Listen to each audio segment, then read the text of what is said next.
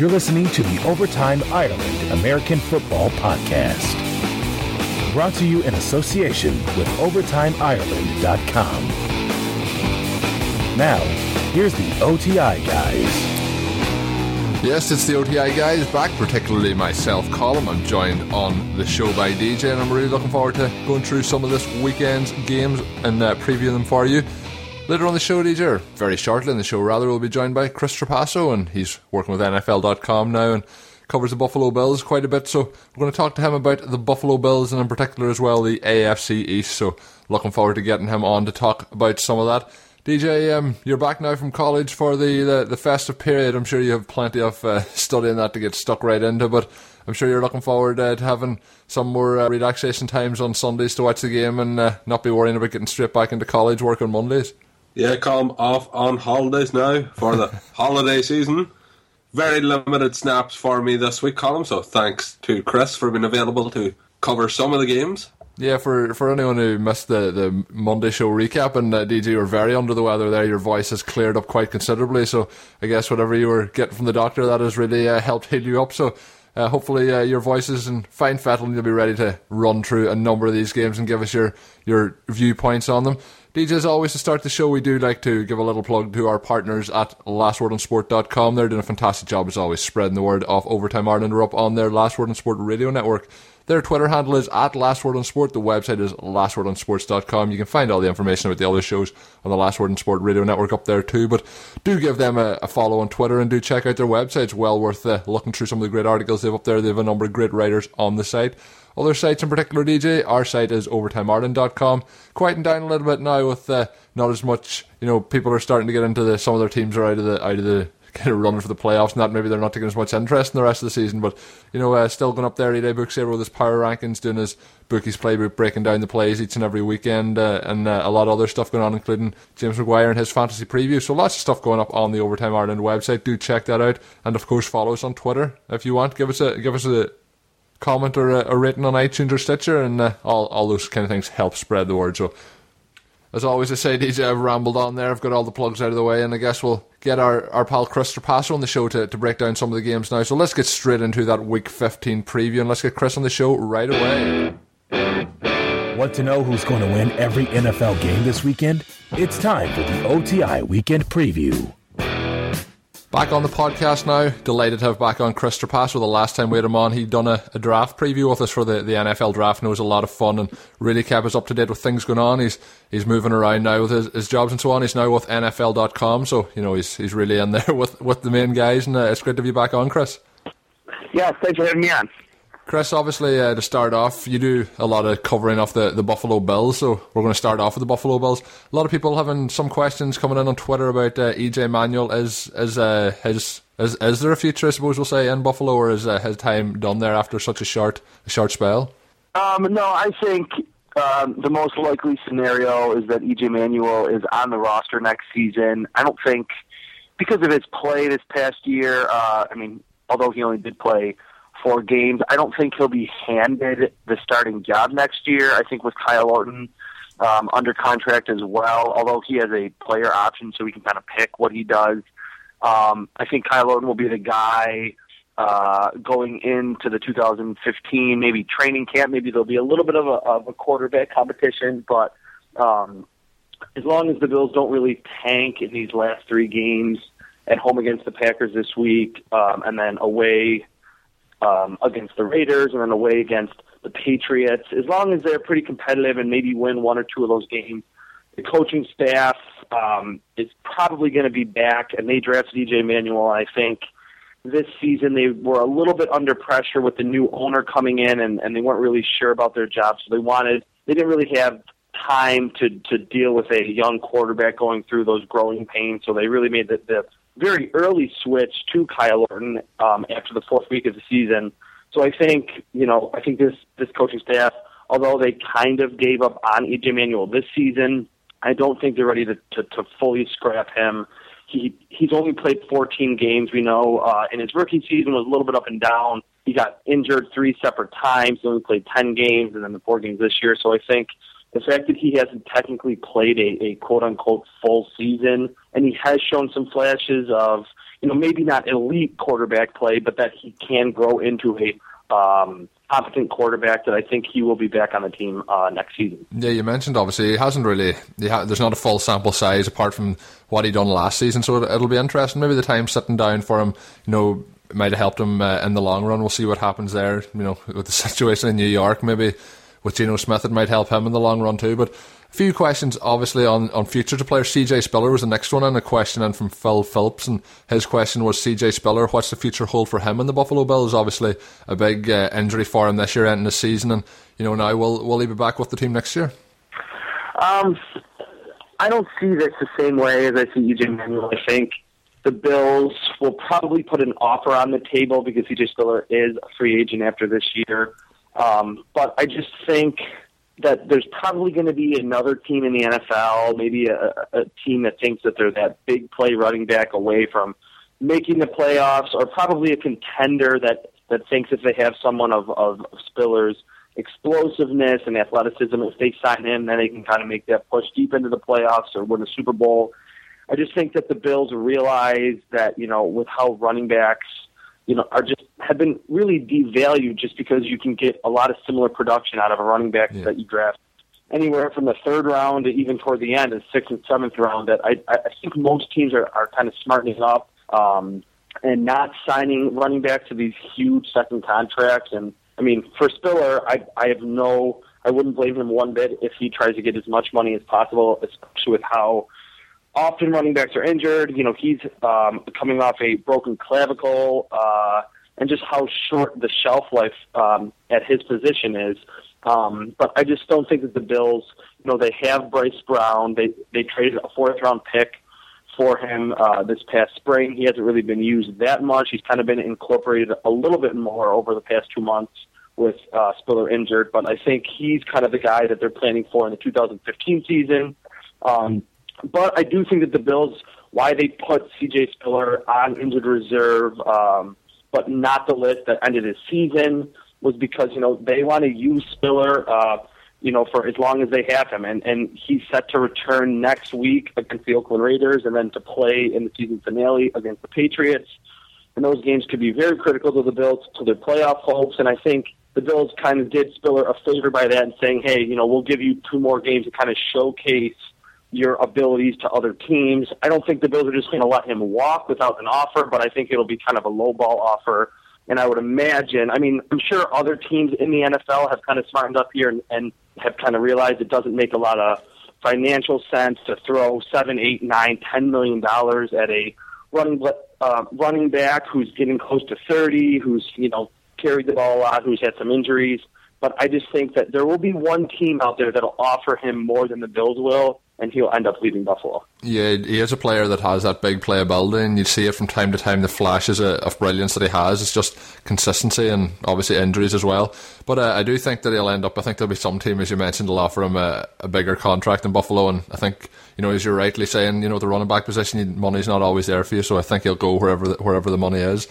Last question, or 2 more questions on Buffalo. Sammy Watkins, what have you made of his rookie season? He's been very impressive.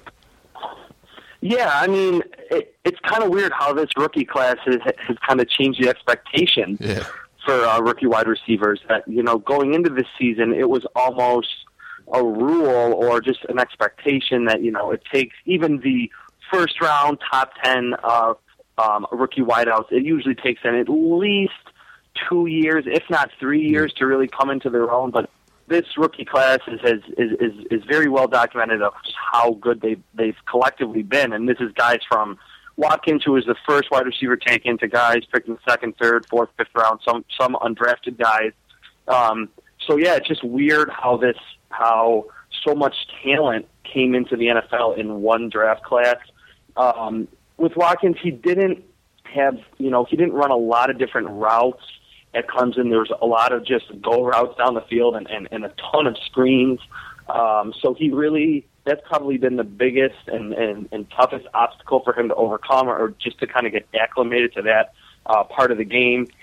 And he got injured early in the season. In the preseason, actually, he hurt his ribs. There were some reports that they were broken ribs, but he's played through them. But really, when you watch him closely what he does after the catch, which is probably his best attribute in college. Just instant acceleration, great speed, and he really, in college, did not show any fear when it came to, lowering his head, whether it was a linebacker, a safety, a corner. But in his rookie year, that's the one area where he really has not been authoritative at all, that he's really looked for the sidelines, and there was a few instances last week against the Denver Broncos where he went over 120 yards receiving, and he actually did take a couple hits, and the cameras really showed him wincing in pain. He's had a groin injury, a hip injury, a rib injury, and I think it's just really been a testament that beyond his natural talent, he's been a very tough competitor. He's gone through, some rough patches in November. He really wasn't that effective. He faced some of the league's better cornerbacks, and he didn't really produce that much. And again, some of that is on the quarterback play as well. But I think, he hasn't been an A+, when you're comparing him to other rookies in this class, but any other year, he's almost has 60 catches. He's over 800 yards. He has 5 touchdowns. He's broken pretty much all the Bills' rookie records. He'll probably end up breaking all of them by the end of the season. So, although, there's a lot of critics and a lot of Bills fans in the Buffalo area that think that the Bills would have been better off just staying put, not trading next year's first-round pick, and taking Odell Beckham Jr., which at this point, that seems like the smarter route. Watkins has been very good in his first season with the Bills. Yeah, as you mentioned, if it wasn't for how good this rookie class is this year, he would have been far and above usually in most years as the best wide receiver.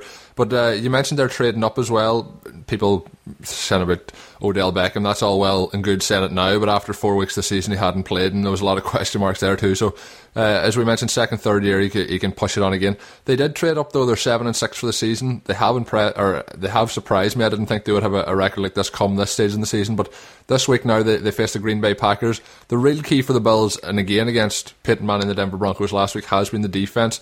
Obviously one of the most fearsome defenses in the National Football League. What can they do this week to slow down Aaron Rodgers?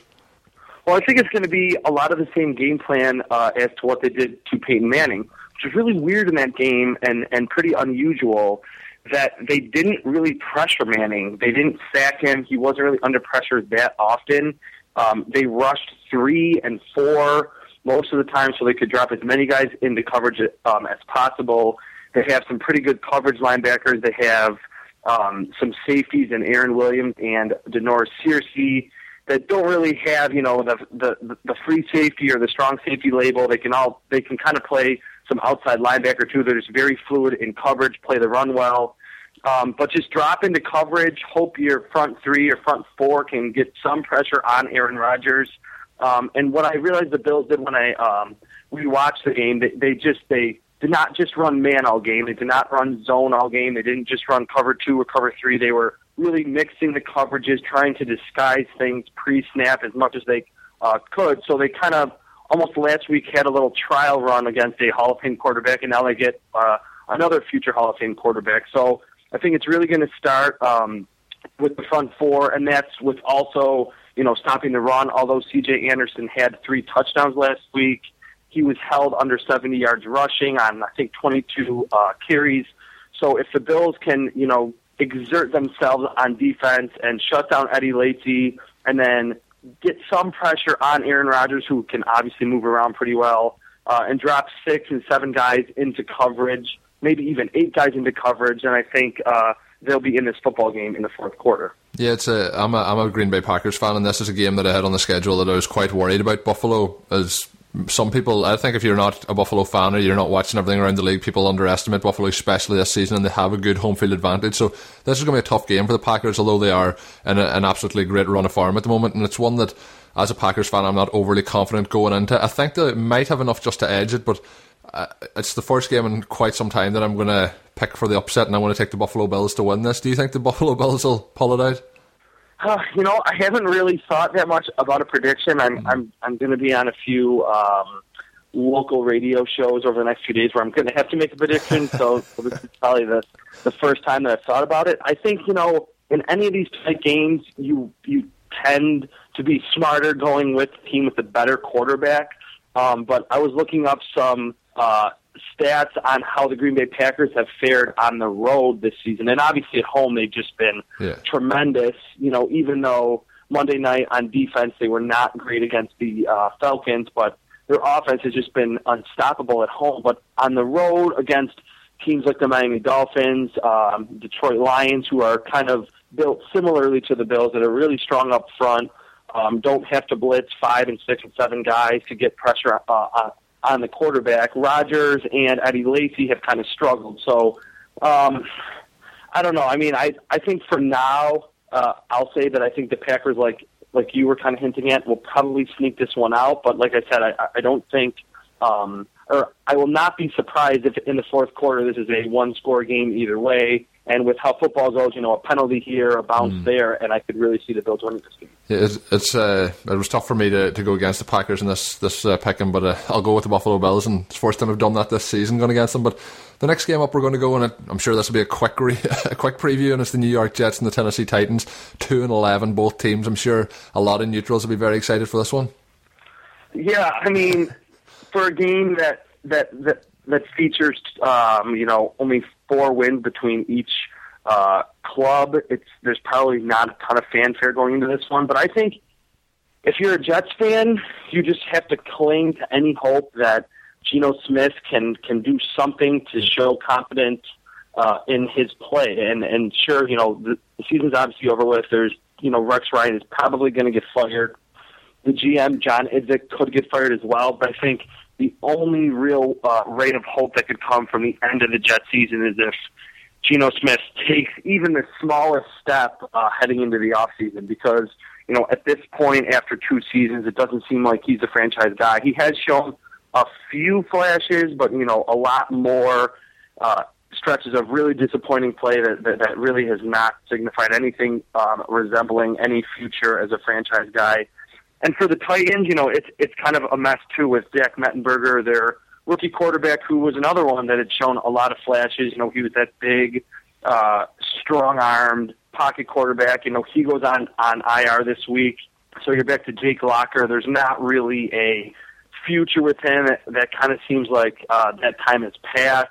But I think, I'm sure for Ken Wisenhunt, who's in his first year as the head coach there, he wants to win this game, just as if Tennessee had a 11-2 record, that every game is important in the NFL, and he would much rather go into the offseason at 5-11 than at 2-14. So I think, for as much as there will be many eyes on other games this weekend, this is a game that for those fans, they can take some positive things and move on to Week 16. Yeah, and 2-11, both teams closing in on the number 1 overall pick next year, and with the New York Jets in particular, a quarterback could be taken high at the top of that there. So Geno Smith is playing for both this season and next season, I suppose. If he wants to be the starter next season, he needs to get them further away from that number 1 overall pick, I'm sure. But I think the Jets last week, I thought Geno started obviously horrendously with that pick 6 against Minnesota, and then he got them back into the game, and although he didn't do anything fantastic, then he led them to get the field goal, and they didn't get the chance in overtime. But overall, I thought they were nearly, I would nearly say, unlucky against Minnesota. I think they'll get this one on the road, because the Titans last week against the other New York team, the Giants, were absolutely abysmal, and the only points they got was that pick 6 from Eli Manning. So I think I'm going to take the Jets in this. Do you think the Titans will get a home win, or do you think the Jets are staying closer to that? No, you know what? I think with Jake Locker, who's just been very inaccurate, not the greatest decision maker either, and for as much as the Jets secondary's banged up and has not played very well this season, they still have Sheldon Richardson. I know Muhammad Wilkerson is hurt. I believe he's not playing this week, but they still have some good front 7 players on defense. And kind of like you said, Geno Smith did not start well last week, but he did finish the game pretty respectably. So I think this is actually a game that the Jets will win on the road. In that game last week, final thing on the New York Jets, there was a big connection with him and Percy Harvin for a long touchdown. Percy, he's there kind of on almost like a half a season trial basis. Do you think they will keep him next season, or do you think they'll move on, or is it just still up in the air with the last few games to go? Well, I'm pretty sure that they when they traded for Harvin, they took his entire contract from the Seahawks. I'm not really sure how that works out next year with who pays how much, but when the trade went down, GM John Idzik said that, this was a long-term investment. This was not a rental, because I think, at the time, like, the Jets only had one win. Yeah. I think that he is a guy that he's not a guy who's going to be the focal point of an offense. I think, he's super talented, but he's 5'8", 5'9", 190 pounds. He does play a little bit bigger than that, in that he's not afraid of contact. But I think when your offense is tailored around a smaller gadget wide receiver, running back, I just think that that's really not sustainable for him to be your central figure. So I think the Jets will look at him, look at Eric Decker, and say, all right, these are two pretty good complementary offensive pieces on the outside, whether it be for Geno Smith or Marcus Mariota, whoever it is, at the quarterback spot next year, and look to add either another tight end. I know they have Jason Morrow, who showed a few signs of being that seam-stretching tight end this year, but I think they'll look to add another bigger receiver who really has more of a number one wideout body, in terms of, being 6'1" or taller, 210 pounds or heavier in the draft or free agency. So I think that Harvin is a guy you want on your team, as obviously as long as he's getting along with his teammates and there aren't any off the field issues. Yeah. So I think the Jets will keep him around, but I think they realize that during this little trial period over the last 2 months that he's not a guy that you can really build your entire offense around. Last game up now to talk about in the division, and this is the one the two teams going against each other. I suppose the key game in this division, and had the Dolphins won last week, it might have been an even bigger game. But the Patriots look to have this division all sewn up, and they're heading into the playoffs. Can the Miami Dolphins join them? Is the kind of question we're going for here. And I think they have to win this week really to have any chance, and I don't think they're going to get a win in Foxborough. What do you think? Yeah, I mean, the Patriots are so tough in Foxborough. And these teams just look so different from where they were in week one when the Dolphins upset the Patriots in Miami. At that point, the Patriots' offensive line was pretty much in shambles. They had just traded Logan Mankins to the Buccaneers. Yeah. And in that game, Cameron Wake really had one of his best days as a professional. I think he had 3 sacks, 2 forced fumbles. He recovered one of them. Tom Brady really just, because of the constant pressure and how quickly the pressure got to him, had one of his worst games, and the Patriots were really forced to throw the ball even more than they would probably like to with Tom Brady under center. And I know in that game in week one, the Dolphins ran the ball very well. Noshan Moreno was the feature back. He's obviously been injured for a while now. I think the Dolphins will be able to stay in it because Ryan Tannehill, has those stretches for 2 or 3 or 4 series where he looks the part and he looks like a top 10 quarterback. But he usually, his consistency has just been so. I mean, obviously quarterbacks go through their up and downs, but Tannehill's just go really high and really low. And I think in Foxborough there's going to be some turnovers. Bill Belichick's defense is playing great football at all levels. They always get those turnovers. It seems like, in those December games at home. This is a game that I think could be close going into the half, but I think the Patriots will be able to pound the football with Garrett Blount, use Shane Vereen in the screen game, and just with the offensive line playing so much better. I think if they really focus on stopping Cameron Wake, using some running backs on chips, tight ends to kind of help out either offensive tackle, then I think Tom Brady will have plenty of time to survey the field, find his receivers that he's really gotten to gel with over the past 3 months, really, since, that catastrophe on Monday Night Football against the Chiefs in about week 5. So this is a game that I see the Patriots winning by 7 to maybe 10 points. Yeah, that's the kind of thing I was thinking about too in this game, and obviously the key matchup I think is going to be the Miami offense against the Patriots defense, and in the last few weeks, particularly at the Sunday Night Football, that was the key matchup, and I thought that the Patriots were absolutely superb on defense. My question, just to finish up, Ryan Tannehill, I've said for a few shows here with us that I think that his biggest issue is obviously putting the ball downfield, and in the last 2 games he faced 2 of the worst secondaries in the league, giving up huge amounts of yards and touchdowns, on long conversions, and obviously we didn't see anything from that against the Jets or against the Ravens from Tannehill, but again, against the secondary, he's not going to have that opportunity at all. So maybe this game might suit him a little bit, doing the short underneath stuff. Yeah, I mean, I think that's a really good point, because I think Tannehill's strengths really, although he's made strides this season in his third year as a pro, you're right in that he hasn't really been a very accurate deep ball thrower. And that kind of goes back to not just Tannehill, but it kind of goes back to what I was saying about the Jets, that I just don't think that the Dolphins have that big physical outside receiver that, although, you know, there's a lot of flash when it comes to Mike Wallace's game because of his speed and all those long passes he caught with the Steelers.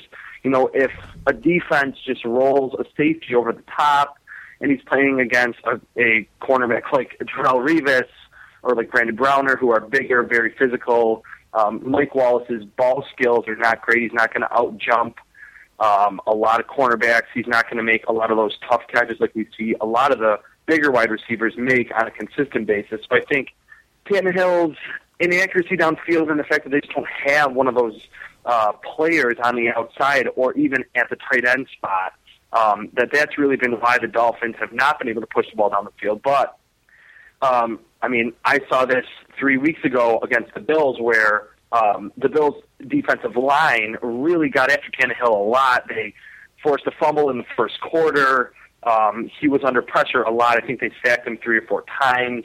Or actually, I think they sacked him about 6 times. Mario Williams himself had 3 sacks. That's what I was thinking of. But the Dolphins were able to move the ball pretty efficiently because they just really worked that quick passing game, whether it was, you know, to running backs out of the backfield, to Jarvis Landry, to Mike Wallace in the flats across the middle. Brian Hartline's not a guy who's really going to threaten people down the field, so he's a lot better underneath. So, yeah, I mean, I think because of that and because the Dolphins can run the ball decently well with Lamar Miller, that they'll stay in this game. But I think, you know, in the end, like I said, I think this is a Patriots win by about 10 points because I think in that third and fourth quarter, we'll see Tom Brady play much better than Ryan Tannehill. Yeah, and we've seen it so much with the Patriots. You said going into halftime could be close. The Patriots taking the ball before the half and scoring, and then they like to defer on kickoffs, get it to start the second half, so we could see that again. Just a quick similarity, I just thought of them when we were talking about it, and when you were describing Ryan Tannehill, it made me nearly just think identical of Alex Smith, so I think there could be a lot of similarities there as well, but maybe that's a discussion for another day. Yeah, no, I think that is, you know, I think if Dolphins fans heard you say that, they would probably be a little ticked at that because kind of the general perception of Alex Smith is that he is the epitome of a game manager. And although, you know, there are some good game managers, like that doesn't always have to have a negative connotation. I think with Alex Smith, it kind of has gotten to be that this season. But I think that is a really good comparison because they're both very athletic quarterbacks who probably don't get enough notoriety for how well they can move, and that's just, you know, within the pocket or scrambling. I think Tannehill, just as a passer, is probably a little bit more talented, and obviously because he's younger, he has a little bit higher of an upside. Yeah. But you're right in that both of those quarterbacks work well underneath. They're very accurate, you know, at the line of scrimmage, and then out to about 10, maybe 12 yards. But beyond that, they're not very accurate, and they haven't been very effective down the field. And again, a lot of that has to do with the receiving cores, the size of them, the talent. But yeah, you know, that's a comparison that I haven't really seen or heard very much this year, but I think that's a pretty good one. You know, outside of Alex Smith being, I think, 30 years old and Tannehill being a lot younger, I think their skill sets in terms of their athleticism and what we've seen them do on the field this season is pretty similar. Yeah, and it was just something that came into my head when we were talking there, but sorry to any Dolphins fans there that we may have offended, but it's always, Chris, like the last time with you on, and hopefully we'll be on again in the future. It was a lot of fun talking with you. It was good to discuss some of the upcoming matchups. Any of the listeners that want to follow Chris, you can follow him on Twitter. It's at Chris Trapasso, and we'll be tweeting out his handle on an Overtime Ireland handle. So thanks, Chris, for coming on again. Hopefully do it again in the future, and hopefully you'll enjoy all these games at the weekend. Yes, we'll do. You too. Thank you very much. Hi, this is Harry Carson, former New York Giant and Pro Football Hall of Famer. You're listening to Overtime Ireland. So DJ, that was Chris. Thanks as always for Chris joining us on the show. It was a lot of fun talking through those games with him. As I mentioned, give him a follow on Twitter. It's at Chris Trapasso, and he'll be only too happy to give you some more of his NFL insights into what's going on in the National Football League. If you have any questions for him, DJ, the games there I went through, I know you would have rather probably talk through more of the Patriots stuff, and obviously I went through the Packers game with him. You'll be surprised to find out, DJ, that I actually picked the Packers to get knocked off by the Bills this weekend. So, you know, maybe it's some backward thinking, or I'm trying to think of the word that you use, reverse psychology, that's the one. Maybe it's a bit of that there, hoping that I'm picking against them. But first game in quite some time I picked against the Packers, and I did, both of us went for your Patriots to win against the Miami Dolphins. So just interested to get your thoughts, DJ, on how you think that Packers at Buffalo game goes. Who wins in Buffalo? Yeah, Colin, I know there's cold weather here in Ireland. Hopefully you didn't slip and hit your head when you were predicting a Bills win here. It would actually be really disappointing for me to see the Bills beat the Packers and the Patriots didn't manage to do the job. So I'm hoping for a Packers win here, Colin. I'm sure you'll be delighted with that, and I'm sure you'll remind me on next week, the recap show, that the Packers did win, and I was right yet again. Yeah, well, I'm hoping you are right in that one, DJ. It was just one of those games I think could be a potential banana skin for them with the way the season is going, and they're going on such a strong run, and you know, away from home the Bills are quite good at home. So next game up, DJ, the Jets at the Titans. Who wins here? Colin, it's not often I've had to say it this season. Actually, it's very rare I've had to say it this season, but I'm predicting a Jets win. Jets. DJ predicting the Jets win, so should be a thorough domination here by the Jets. DJ doesn't often take their side. And then the last game, DJ, I'm sure we all know who you're going to pick here. We have the Miami Dolphins travelling to face the Patriots, and a bit of revenge for that early season defeat maybe on the mind of Bill Belichick and co. Yeah, Colin, I can see the Dolphins heading back out to sea here, and the Patriots wrapping up the AFC East this week. All they need is the win, and I'll be very surprised if they don't get the win. The Dolphins got the win against the Patriots early on in the season, but that was a poor Patriots performance, and Ryan Tannehill actually played well, so that doesn't happen very often. So Patriots win here. I think Tom Brady connects with Gronk for at least one touchdown. Yeah, so that's three of us on the show, DJ. Have gone for the Patriots. You'll be delighted to hear. And going through some other games, there's some very, very key matchups, DJ, coming up this week for you know, hotting up in the playoff race. We are starting to get into must-win territory. Some teams with better records than others, and we're looking at a team here possibly able to win the division, and another team possibly able to win the division, but the records are very different, and that sees the Pittsburgh Steelers face the Atlanta Falcons. It's going to be an interesting one here, DJ. It's, you know, the Atlanta Falcons, I thought, against the Packers, I thought the game was over at half-time. I thought the Packers' defence kind of nearly took the second half off, and although it cost them a lot of yards, it cost them a lot of points, I think the Packers had that game in control. At no stage was I worried that the Packers weren't going to win the game, and it'll be interesting to see how the Falcons do here when they're facing the Steelers team, who are really in the playoff hunt. Obviously, the Falcons in the playoff hunt too. One team in that division is unfortunately going to make the playoffs with the way they've been playing all season long. But the Falcons here, DJ, against the Steelers, looks like kind of a 50-50 chance that we're going to see Julio Jones line up, who had two absolutely amazing games in the last 2 weeks. Can the Steelers win on the road, or will the Atlanta Falcons take care of business in the Dome? I'm going to go with the Steelers win here. It's projected to be very close by NFL's Elliot Harrison, but I'm going to go for at least a field goal, if not slightly more, against the Falcons. So Steelers win. Yeah, well, DJ, the one thing I'm going to put this down to, and the key thing is, if Julio Jones plays, I think we're going to see an Atlanta Falcons win at home. Their record at home, although they have been poor this season, over the last 2 or 3 years has been very, very good at home. Matt Ryan has a great record in the Dome, and you know, things seem to be starting to go a little bit better for them in recent weeks.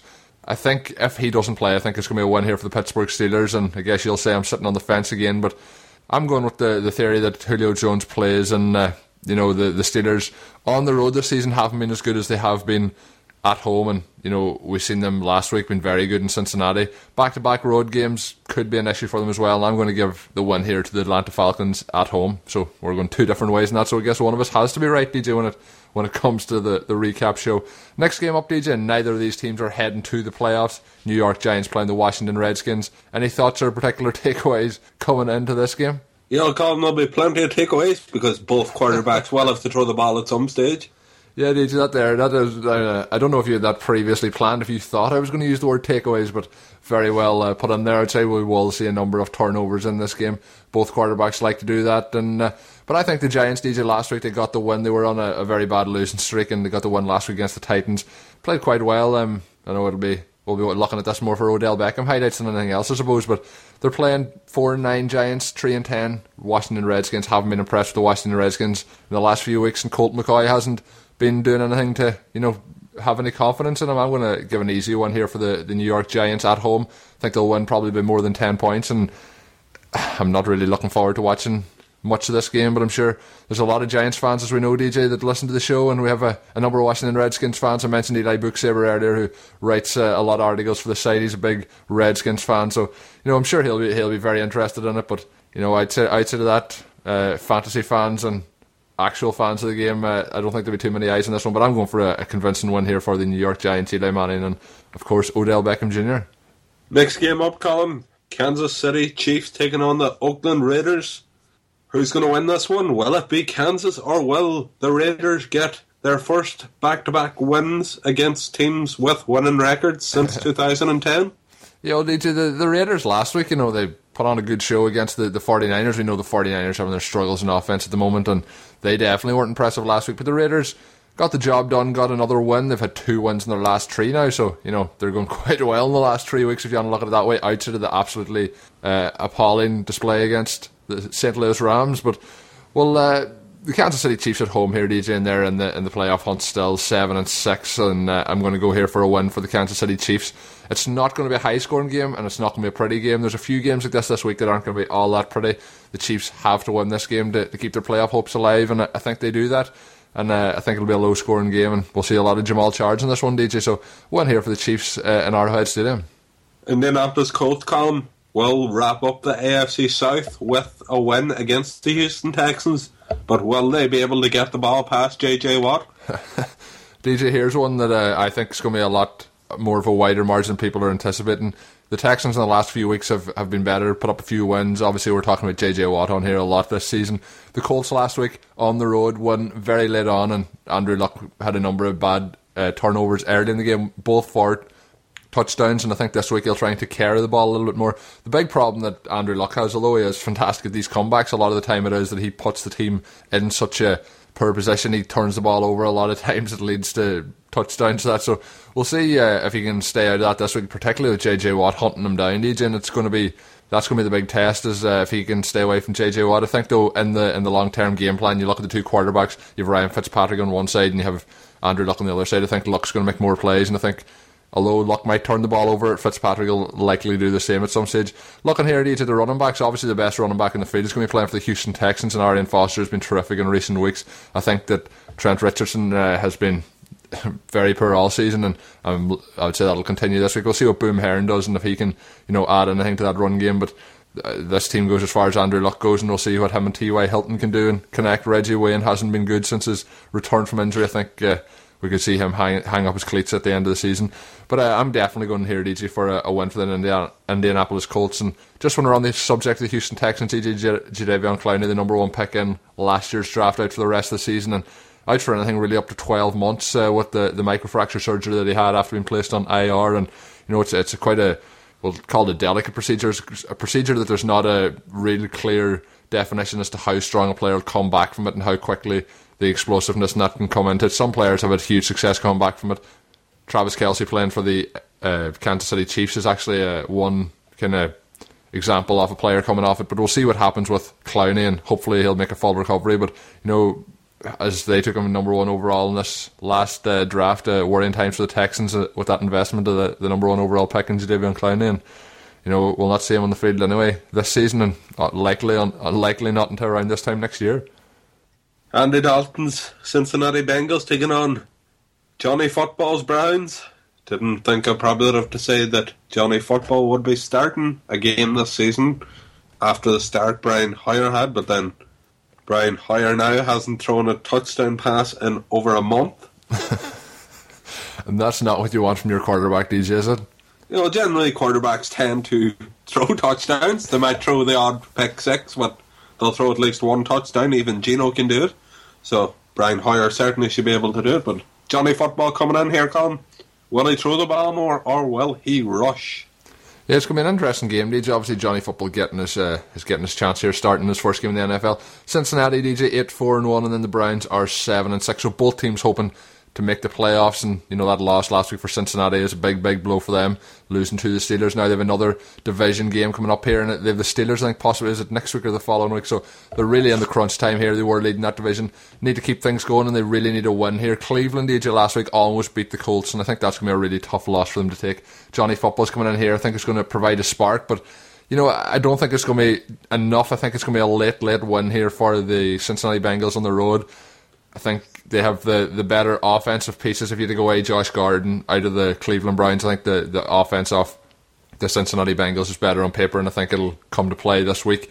We'll see what happens. The Cleveland Browns, DJ, have impressed me this season more than I thought. A bit like the Buffalo Bills. Didn't think they were going to have quite the season they had, and there's a lot of spirit in that team, a lot of fight in that team. So I've been happy to see how they've done this season. It's a bit of a feel-good story, kind of. We'll say, there's a lot of good teams playing bad, but a team that I thought was going to be bad that's playing good is definitely the Cleveland Browns. But I think this is the week that the kind of straw breaks the camel's back, and I think with them turning to Manziel, it's almost like nearly almost admitting that. I know they'll say it's that they want to get a spark in the team, but I think it could be the fact that they're starting to plan almost for next season now already and see what they've got in Johnny Manziel. I think the Bengals get the win on the road here and maintain their march to try and win the AFC North. I have to agree with you, Colin. I'm hoping you're wrong, but I still have to agree with you that the Bengals probably will get the win here. Any reason in particular, DJ, why you're hoping I'm wrong? Yeah, well, it's kind of a complicated reason, because if the Buffaloes lose their tie, Cincinnati lose, Pittsburgh lose, Baltimore lose, Houston lose or tie, the Patriots clinch a playoff spot. Well, that's more of a complicated scenario than I thought. I thought you had some huge dislike for the Bengals or some great undenying love for the Cleveland Browns. I wasn't sure which one it was, but that explains it. And I think, DJ, you might, even if you have to wait another week, I think it's safe to say that the Patriots are getting into the playoffs this year. But a very interesting scenario there that you just pointed out. I haven't even thought about that far ahead with the Packers. I'm just happy to see that they're top off the division. Next game up, DJ, is a team in the same division there as the Bengals and the Browns, and they are a team that got a win on the road last week facing off against the Miami Dolphins, a very impressive win nonetheless, and they're playing against, this week, the Jacksonville Jaguars. And could it be another impressive win here for the Baltimore Ravens, DJ? Colin going with a bit of comedy there, asking what the result of this game would be, as if there's going to be any doubt. Sorry to all the Jacksonville fans out there, but yeah, another loss on the board here. Really see the run game of the Ravens running straight through the Jaguars, and it's not going to be pretty. Yeah, it's a tough one here, DJ, for the Jaguars heading on the road. I suppose they've nothing to lose in this game. We'll see what they do.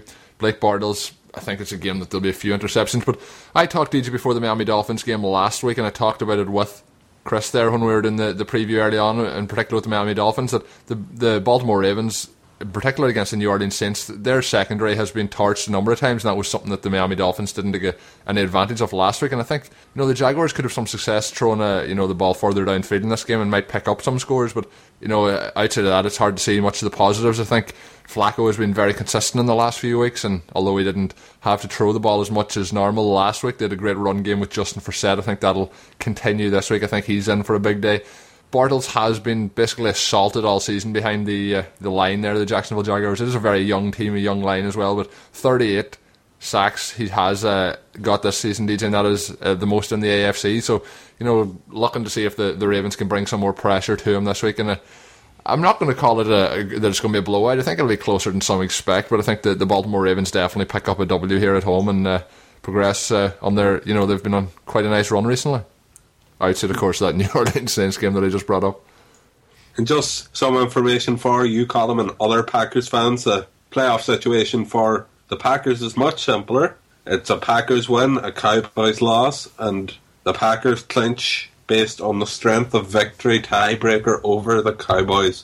Is that all that has to happen this week? Well, we haven't got yet, DJ, to the Eagles game, but it'll be no surprise that I'm not picking the Cowboys to win this game. So maybe my reverse psychology on the Packers losing this week might work out. Yeah, UK Cowboys fans, be sure to send all your messages to Colin. Colin, what's your Twitter again? Just so they can make sure they find you and not the wrong person. Yeah, at the Colin Kelly. My welcome all abuse tweets coming my way. But no, we'll get to that Cowboys game in a minute, and I'll have some positives to say about the Cowboys as well, I'm sure. Carolina Panthers taking on the Tampa Bay Buccaneers this week, Colin. I don't know whether it's just a typo on the NFL website, but they're predicting a 24-23 victory for the Panthers. Really don't see the Buccaneers putting 23 points on the board in this game, Colin. Well, DJ going straight to work on the Tampa Bay Buccaneers. I think the reason that they're maybe predicting it to be closer than expected is Derek Carr was starting for the Carolina Panthers. I'm sure everyone has heard at this stage that Cam Newton was involved in a traffic accident, a car crash in Carolina during the week, and he's two transverse fractures in his lower back, similar to the injury that Tony Romo received on the playing field a few weeks ago, caused him to miss a game, and then he came back and played in London against the Jaguars. But Cam was very, very lucky, and I'm sure many of you have seen the pictures, and that quite a lucky man that it's like we're talking about him missing a few games rather than potentially having no career or potentially even worse. So we're lucky that it's not more severe injury. But Derek Anderson will be starting. He started the first game of the season this year, and they played the Bucs in Tampa Bay, and that was a game that they won. So it's going to be an interesting game from that perspective. But I have not been impressed with the Bucs. Not the Bucs team, DJ, the Bucs quarterback. I have not been impressed with Josh McCown in the last, let's say, 3 to 4 weeks, and I've said a good few times on the show that I think that Mike Glennon should be given the opportunity to lead this team at quarterback, just to see what they've got, because he was a rookie last year. It's his second year this year. I think he deserved more of an opportunity than he was given this season, and I think that's going to be the main turning point, and I think we'll definitely see Josh McCown turn the ball over a number of times. I think if he didn't have Mike Glennon this year, this would be a lot worse of a season, if that's possible, for the Buccaneers. And in recent weeks, DJ, Pat Murray, who's been on the show a number of times, the kicker for the Buccaneers, has been the one consistent spot, and he's been very accurate with his kick. So you'll see them getting a number of field goals in this game, but on the touchdown side of it, I think we'll get maybe one to Mike Evans. But outside of that, I think that we'll see a lot of running from both sides. Doug Martin looked a little bit better in recent weeks, and I think we'll see Jonathan Stewart continue his good performances in recent weeks. He had a big game last week in the Superdome, so I think they'll lean on the run game, give Derek Carr a couple of passes, try and do a bit of play action, open up the field for him, and I think they'll get the win at home, and can't rule the Panthers out of the playoff spot just yet, DJ. And Colin, on that didn't see Cam Newton's car or Jeep after his car accident, just think of the Bucs and Jets start to the season put together in an image, and that is what his car was like. It was an absolute wreck. Oh, DJ laying it on good and thick again. But the next thing up, DJ, we're going to go to San Diego. The Patriots went there last week. They stayed for the week and they got the win. And can the Denver Broncos do the same this week as they face off against their old foes, the San Diego Superchargers? Yeah, Colin, it's going to be interesting to see if Denver can bring the same support to San Diego that the Patriots did. See who the real big team in the AFC is. But yeah, I think the Broncos get a win here. Peyton Manning has been up and down in recent weeks, but he is still one of the best quarterbacks of all time, and I think he may show yet again why people consider him one of the best quarterbacks of all time when he takes on the Chargers this week. Yeah, well, DJ, when you're talking about Peyton Manning, people talk about the conditions. If it's cold, it can affect him. If it's windy, it can affect him. Down in San Diego, it doesn't be too cold, even at this time of the year. It doesn't often be too windy down there either. So I think that it's going to suit Peyton down to the ground here. Their rushing has been very, very good in recent weeks, and although they're only 17th in the league in rushing yards, they have been going very well with CJ Anderson over the course of the last few games. 10-3, DJ, they are at the moment. And this here win could, if they win this game, could really seal up the division for them. As things stand, the Chargers are 8-5. Mentioned the Chiefs earlier. I was predicting the Chiefs win.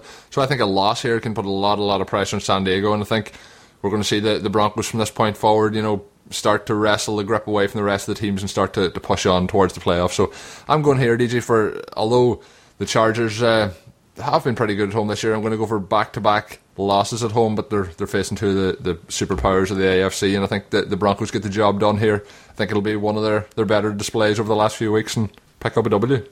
Yeah, Colin, great that you went with that result, because it now means that I can say Denver will clinch the AFC West with a win or a tie. and also will clinch a first-round bye if the Colts, Bengals and Pittsburgh lose. So yeah, Broncos, you aren't claiming your first-round bye this week. That will have to wait for another week, but I think they will do it eventually. Moving on to two of your favourite teams, Colin. The Detroit Lions taking on the Minnesota Vikings. Yeah, DJ, this year's a game that's going to be very interesting, and it's particularly interesting for me as a Packers fan with the way the division is heating up at the moment. Detroit have a chance to put some pressure on the Packers. 9-4 they stand. The Minnesota Vikings, DJ, although you wouldn't think it, by how their season's been going. Their season has been very quiet. There hasn't been much about it. Teddy Bridgewater's playing there as their rookie quarterback. The Vikings, DJ, have a chance to hit 500 in this. They can go to 7-7 with a victory. They're 6-7 as things stand. And, they got a win late on in overtime last week against the Jets, but they have been doing much better both on defence and offence, I think, in the last few weeks. And, I think they'll put a bit of pressure here. When they met earlier in the season, Calvin Johnson wasn't playing. I think that's going to be a bit of an issue for the Vikings. But, if they can keep Calvin quiet, I think they have a chance here. I don't know if I'm being optimistic, hoping that they can get a win on the road against the Lions, but I think it's something that is definitely distinctly possible. I'm going to go here, DJ, just for you have to pick some underdogs to win each and every week, and I haven't really gone for too many yet, so more hope than judgment. Maybe I'm going to go here for a Minnesota upset on the road, getting them to 500, and Teddy Bridgewater, as I said on last week's show, DJ, now has the more wins than all the other rookie quarterbacks combined this season, and with him winning last week, even though Derek Carr won last week, it helps to keep him and keep that stat relevant. So I think he's going to get another one here and keep that going. I'm sure you're going to disagree. Detroit definitely getting the win here, Colin. The Vikings will have the likes of Matt Asiata in that with the run game, but exciting. I think the Lions, Colin, will have enough to get a win here with a quite strong defence that they have. Yeah, well, the defence of the Lions is definitely a strong point, and I think they're really going to ruffle Teddy Bridgewater's feathers. So if they can get a Bridgewater early in the game, I think it sets the Lions up for definite success in this game. But I'll stick with that pick. And, I nearly wanted to change my mind there, DJ, when you give some hope to the Minnesota Vikings by using the words Matt Asiata. I don't think that's something that, Daniel mentioned Ben Tate in there too, who has been a non-factor since coming over from the Cleveland Browns. There's not much excitement there in the backfield at the moment for the Minnesota Vikings, I suppose. We'll swiftly move on to the next game, and that's the Seattle Seahawks taking on the 49ers. Colin, could this be one of Jim Harbaugh's last games in charge of the 49ers? I don't think could it be. I think it definitely is, DJ, and I think they'll be there to the end of the season. I don't think they'll turf them out any earlier than that. There's not much point to it, but it's definitely a win here, DJ, for the Seahawks. They dominated them in Levi Stadium, and as I mentioned, Levi Stadium hasn't been particularly good to the 49ers so far. Lost on the road last week, although it was a short road journey over to Oakland, and I think they're going to lose on the road this week again. I think it's going to be a dominating performance here by the Seahawks. The Seahawks defence has really improved, as I mentioned on the recap podcast, DJ, last week, with a number of key pieces coming back in there, and I think just I haven't seen enough, DJ, from the 49ers offense. They haven't been running the ball enough. In particular, Frank Gore has not had over 13 carries in the last 3 weeks. Well, that's per game, obviously. 13's his highest in the last 3 games. And, you have to get the run game going to have any chance. Colin Kaepernick, some of his decision-making has been appalling, in particular that interception he threw off the first play last week, and things went downhill from there. To win here, DJ, for the Seattle Seahawks, and that's really all that I have to say about that one. Dallas taking on the Philadelphia Eagles this week, Colin, and unfortunately for you, I think it's going to be another week before the Packers can clinch a playoff spot.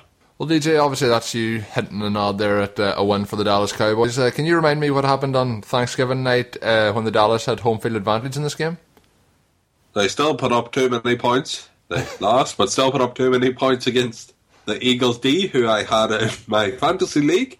Yeah, well, thanks for a subtle reminder there, Colin, that I didn't make the playoffs. Yeah, I think, DJ, that game, I thought the Cowboys, I know they had a shorter week to prepare. I thought they looked gassed after about one quarter of the game. I thought they looked really under pressure. Sanchez looked like $1 million, which is something that I think has happened once in his career, which was on Thanksgiving this year.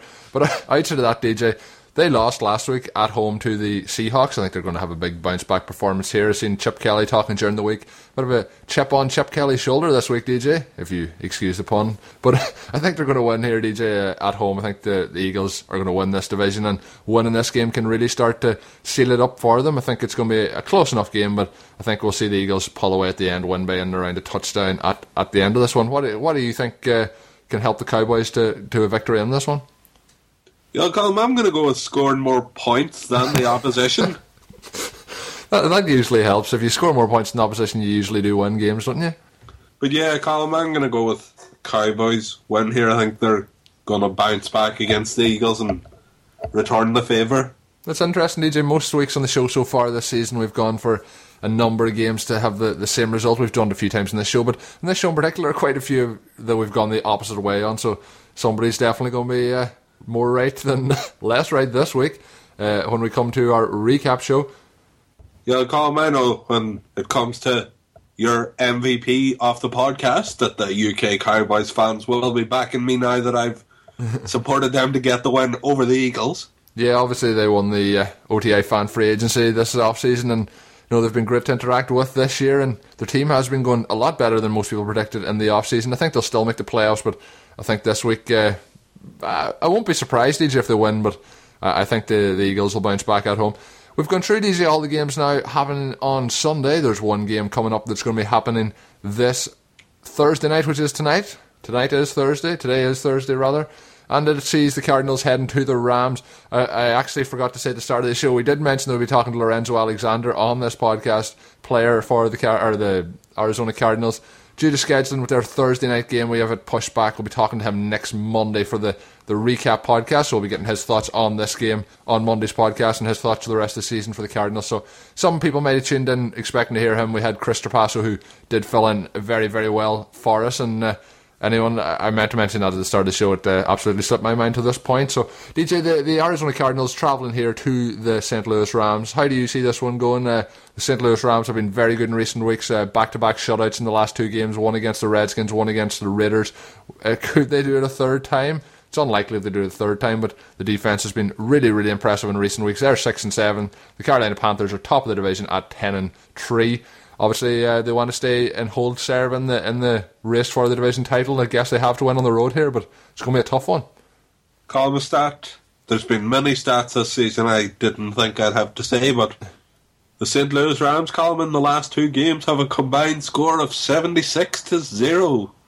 That's impressive. Definitely not happening this week, even though Drew Stanton is still the quarterback for the Cardinals. I think two former guests of the show, Calais Campbell and Lorenzo, will be quite busy on Thursday Night Football. I think it's going to be a narrow loss for the Cardinals, unfortunately. Yeah, I think it's going to be a tough one for them on the road, DJ. You mentioned there the 76-0 over the last 2 weeks. Sometimes we have a down game. The NFL is a strange game when you're up for certain games. I mentioned the Packers game. They were up for the Patriots, DJ, last week, and they had a really good game on defense. They had a really good first half this week on defense, and then the second half it looked like they laid off. Sometimes psychologically you might lay off a little bit. I don't think we'll get that from the Rams, but people are forgetting that this Cardinals defense doesn't give up too many points either, DJ. And they played the Chiefs last week, who, I think if the Chiefs played the Rams, the Chiefs would probably beat the Rams, and I think this week, even though it's on the road, it's a big, big game for the Cardinals. And I'm going to go with the road upset here, DJ. I'm going to go with a win for the Cardinals on the road to stay atop of that division and put the pressure on the Seahawks as they play at home against the 49ers on Sunday night. I haven't seen too many people predicting the Cardinals win, so I guess I'll just go against the grain, and I'm going to go for a very, very narrow win and a very low-scoring game. I think we'll see it in around maybe 17-14, something in around that there scoreline, maybe.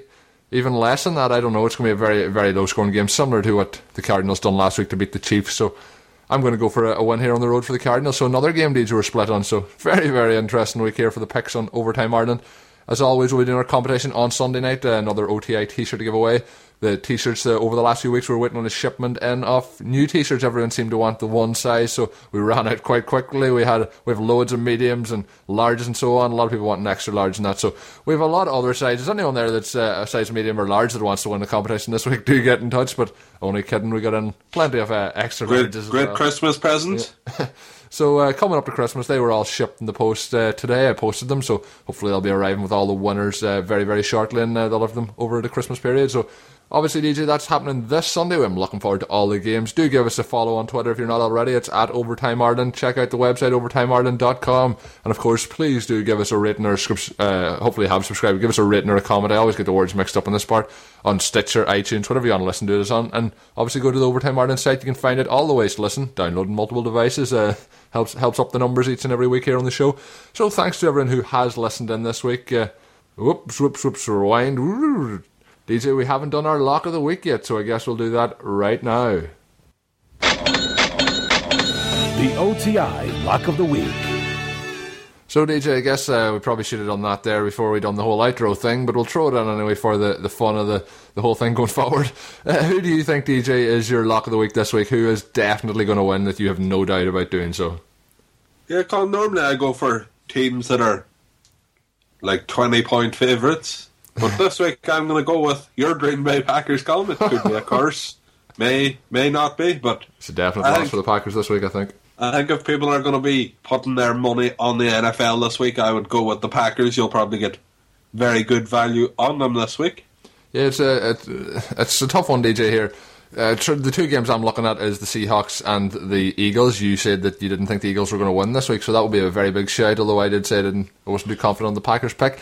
I'm going to go, DJ, with a win here for the Seahawks against the 49ers, and the Seahawks this week are my lock of the week, and we still have the OTI Survivor pool going, and we're going quite well, but I think we've used the Seahawks already, so it'll be interesting to see when we talk off air who will put down this week. I think we're into the final three, DJ, so we didn't do too well in some of our fantasy leagues. We're going well in some of them, but hopefully we can take home the OTI Survivor Pool Championship. But out of that, DJ, I suppose now we threw in the lock of the week. We have everything covered on the show. I guess we'll move on. We'll be back on Monday with another show. So until then, all that's left to say is, I'm Colin. And I'm DJ. And until Monday, enjoy the games and have a good one. Thank you for listening to the Overtime Ireland American Football Podcast. Please follow us on Twitter at Overtime Ireland. Check out OvertimeIreland.com and continue to spread the word. This has been an Overtime Ireland production.